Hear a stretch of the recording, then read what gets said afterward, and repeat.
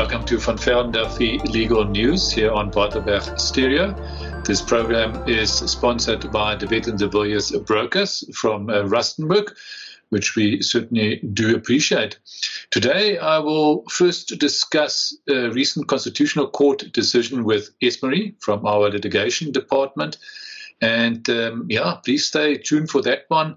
You previously might have heard when we discussed the Court of Quo's decision regarding the police's failure to take reasonable steps to prevent harm to someone who was raped on a beach.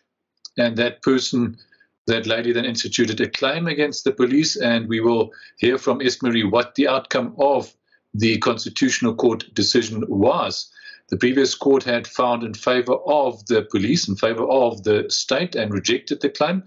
But we will hear from Esmery whether the Constitutional Court agrees with that approach. And then secondly, I will be discussing a question that we received regarding the smooth transition of a business after you have passed away. What can you do to ensure that there are no headaches in this regard for your executor and your family? Please send us your questions and your comments at info@vvd.co.za. My name is Volker Kruger from Van Velden Duffy Attorneys. I'm joined by Esmery McCallaghan. Our regular listeners will recall that we previously actually discussed this decision that we're going to deal with today as well. That was the decision of the Supreme Court of Appeal, if I'm not mistaken. And today we're going to talk about the decision of the Constitutional Court. So the matter was taken on appeal to the Constitutional Court, and then we'll hear what the outcome of that decision was. Maybe you can just refresh our memory. Esmery, obviously the listeners can listen to that podcast. It's still available on our website. But what happened?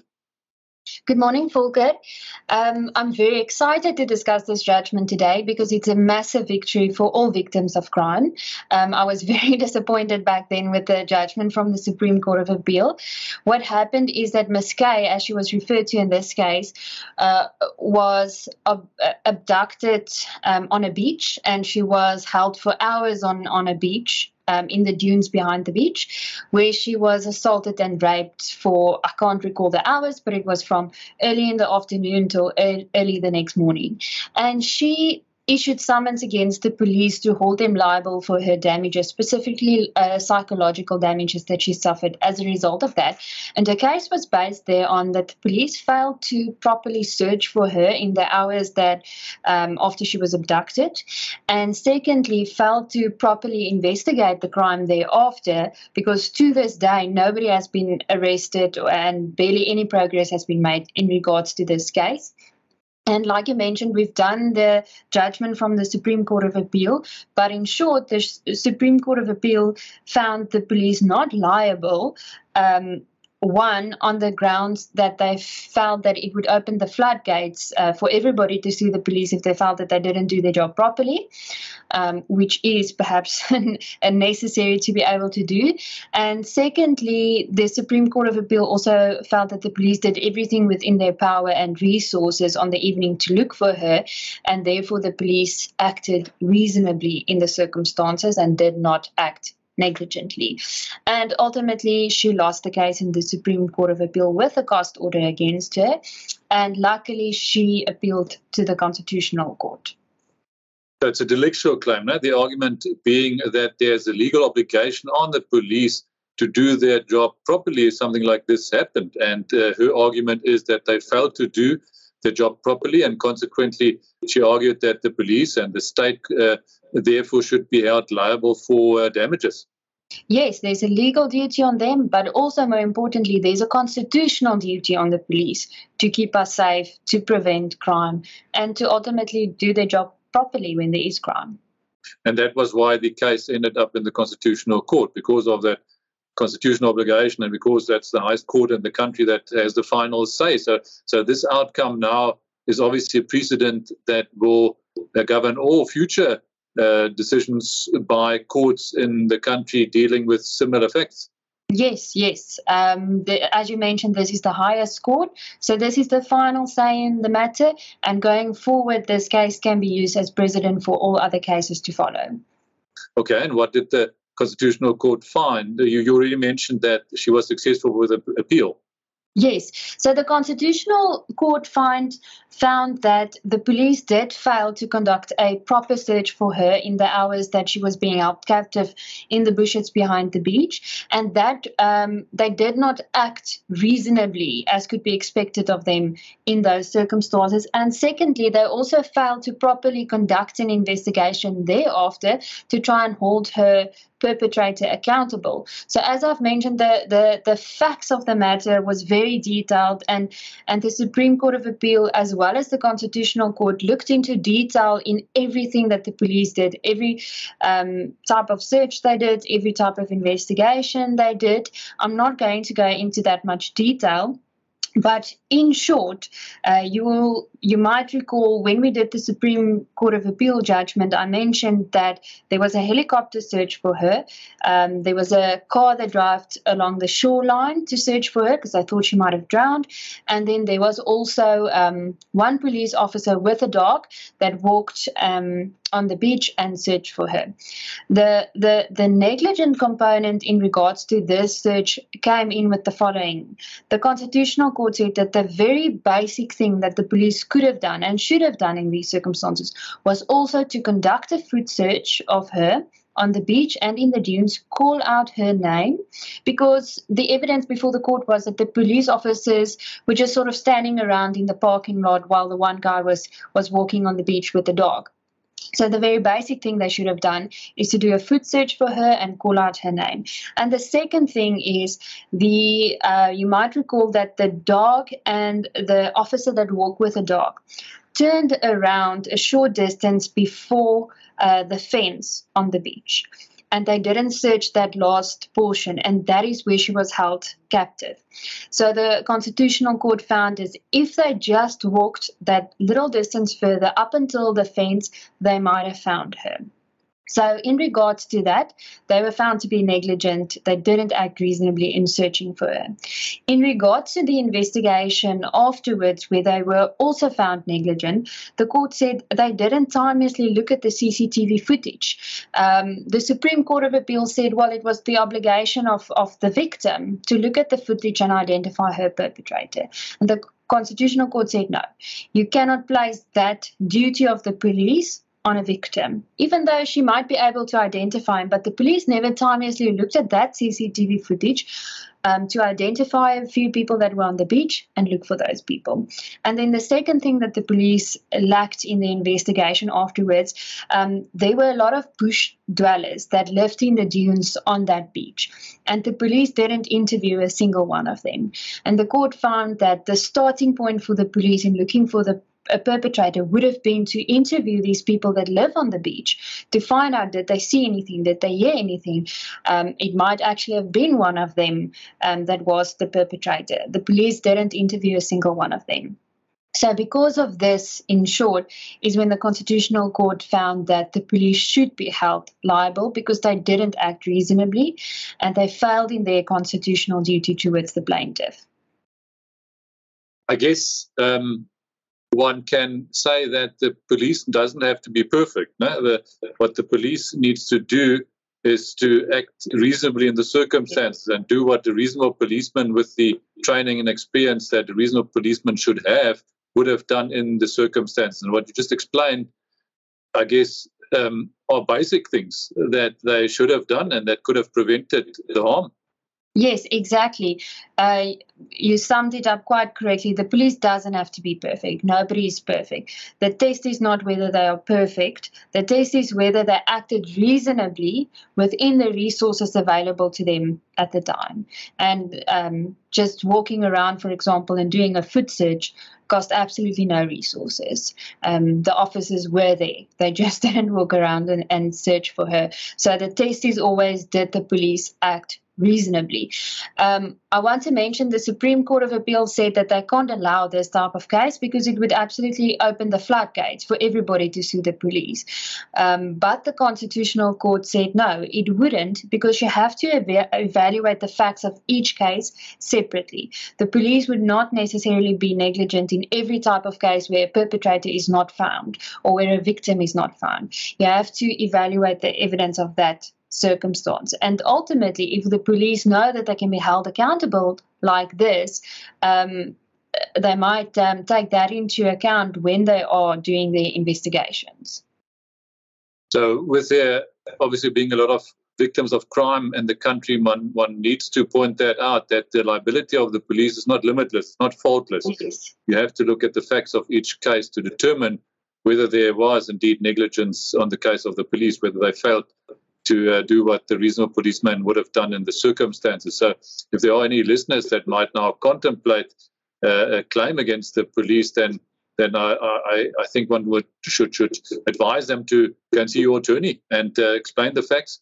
And then based on that, your attorney should be able to advise you as to whether you have a chance of succeeding with the case or not. Yes, I always mention this when we do any matter, any delictual matter, is do your homework properly at the beginning of the matter. Before you institute summons and you might be left with a hefty legal bill, you and your attorney should investigate and evaluate and analyze the facts properly and make sure you have a good case, because you don't necessarily have a case by default against the police, like I mentioned, if a perpetrator is not found for the crime committed against you. And keep in mind that there are certain prescription periods that apply to claims of this nature. So make sure that if you are a victim of a crime, that you go and see your attorney as soon as possible, because otherwise that claim might prescribe. In other words, it might lapse if you wait too long. So I think that's also important to point out. Yes. All right. As you said, I guess that's good news for victims of crime. Certainly sad set of facts for this lady that instituted the claim, but at least there's some good news now from the Constitutional Court. Yes, for sure. All right. Thank you. Thank you. Received a question from a listener. How do I ensure that my business can continue running smoothly after I have passed away? A couple of points that I could make in this regard, which might be of assistance to the listener and also to anyone else who maybe has a business and who maybe in his will and with his estate planning wants to make sure that the business can carry on properly after he has passed away. First point maybe is to make sure that you get expert assistance for drafting of the will. There are a lot of people and institutions out there that offer the services of drafting a will, but not all of them are experts. Not all of them have the necessary expertise and the necessary experience to ensure that the document is a valid will, that the document, without any contradictions, clearly stipulates what the wishes of the deceased are, so that they can be given effect to. So make sure that you do get the right person to assist you with that, and most certainly don't try to do it yourself. That is a recipe for disaster. Second point, let us say that you have a son who is in the business together with you, maybe works for you, or is even your partner in the business, and you have two daughters, and you want to make sure that those daughters also benefit fairly from your estate. Then there are a couple of options that you can consider. One is, for example, to leave that business to your son.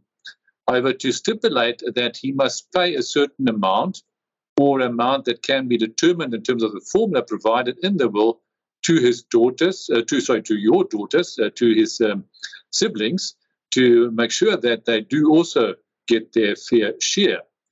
For example, you could stipulate that the executor must determine the value of the business on that of death, and then based on that value, quantify an amount that he must then pay, your son in other words. However, let's say from a cash flow point of view, depending on the value of the business, it might be an issue for him to have those funds available after you've passed away to pay his siblings.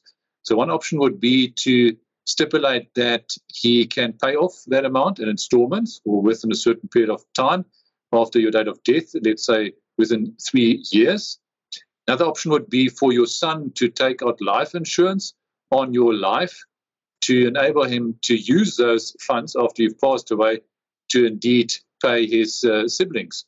That would then obviously entail premium costs that he would have to incur, but at the end of the day, at least he would then, upon your death, have the necessary cash flow, have the necessary funds to pay his siblings their fair share. So make sure that you get proper advice in that regard as well, and consider the various options that could be put on the table. If you are the only director of the company that owns the business, then you should perhaps consider appointing someone else that you trust, family member or an employee of the company, as a co-director. The problem is that if you pass away, there would be no director alive who could take care of the day-to-day running of the affairs of the company. After the executor has been appointed by the master, the executor can then, in the place of you as shareholder, appoint someone as a director. However, unfortunately, especially these days, it sometimes takes quite a while. It can take months for the letters of executorship to be issued by the master, which would mean that for that period of time, until the letters of executorship is issued, there would be nobody in charge as a director to run the company. So that second director could then indeed solve that problem and carry on after you have passed away.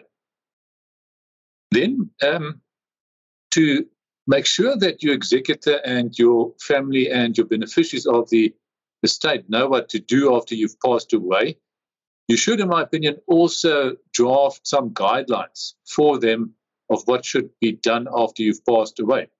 Those guidelines can, for example, indicate who employees of the business are that can be trusted to carry on with the affairs of the business after you've passed away, etc. So that's not a legal document that has to be drafted by your attorney. You can do that yourself and then arrange for your attorney to put that in safe custody together with your original will, so that your executor will know what to do after you have passed away. If there is no heir who wants to take over the business, then in most cases it would make sense to sell it, which would, of course, be an option that your executor can then also consider. And remember that he doesn't have to wait until the estate is wound up or until the liquidation distribution account has been approved by the master. The executor can, in the meantime, sell the business from the estate. And in that regard, some guidelines would also be of assistance, in which you could indicate to the executor, for example, who potential purchasers of the business would be, or, for example, how they should quantify the value of the business, etc. And those guidelines could then also, in respect of the sale of the business, assist the executor.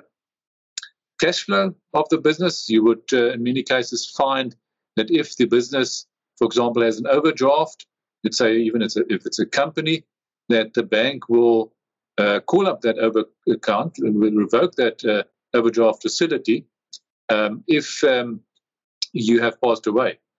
To ensure that the necessary funds are available to cover that overdraft and to ensure that the business can carry on, you should perhaps consider in such a case to also take up further life insurance to ensure that there's the necessary cash flow. Obviously, once again, there would be premium costs involved, but that at least will make sure that your executor and your beneficiaries don't sit with that headache.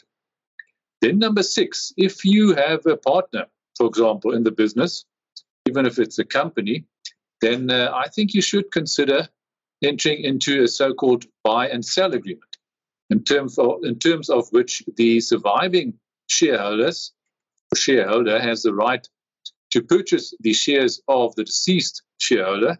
And then in most cases, you would also ensure that there is the necessary life insurance cover available for the surviving shareholder to use those funds then to buy the shares.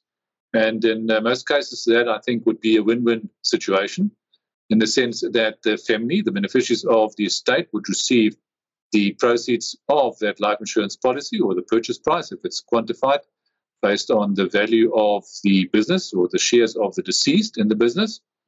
And the surviving shareholder would also be happy, but the surviving partner would also be happy because he doesn't have to partner with the deceased's family, who he normally wouldn't know or wouldn't be used to running a business together with them. And the same obviously applies for the family of the deceased. They wouldn't have to get involved with a business that they probably don't know or with a partner that they probably don't know.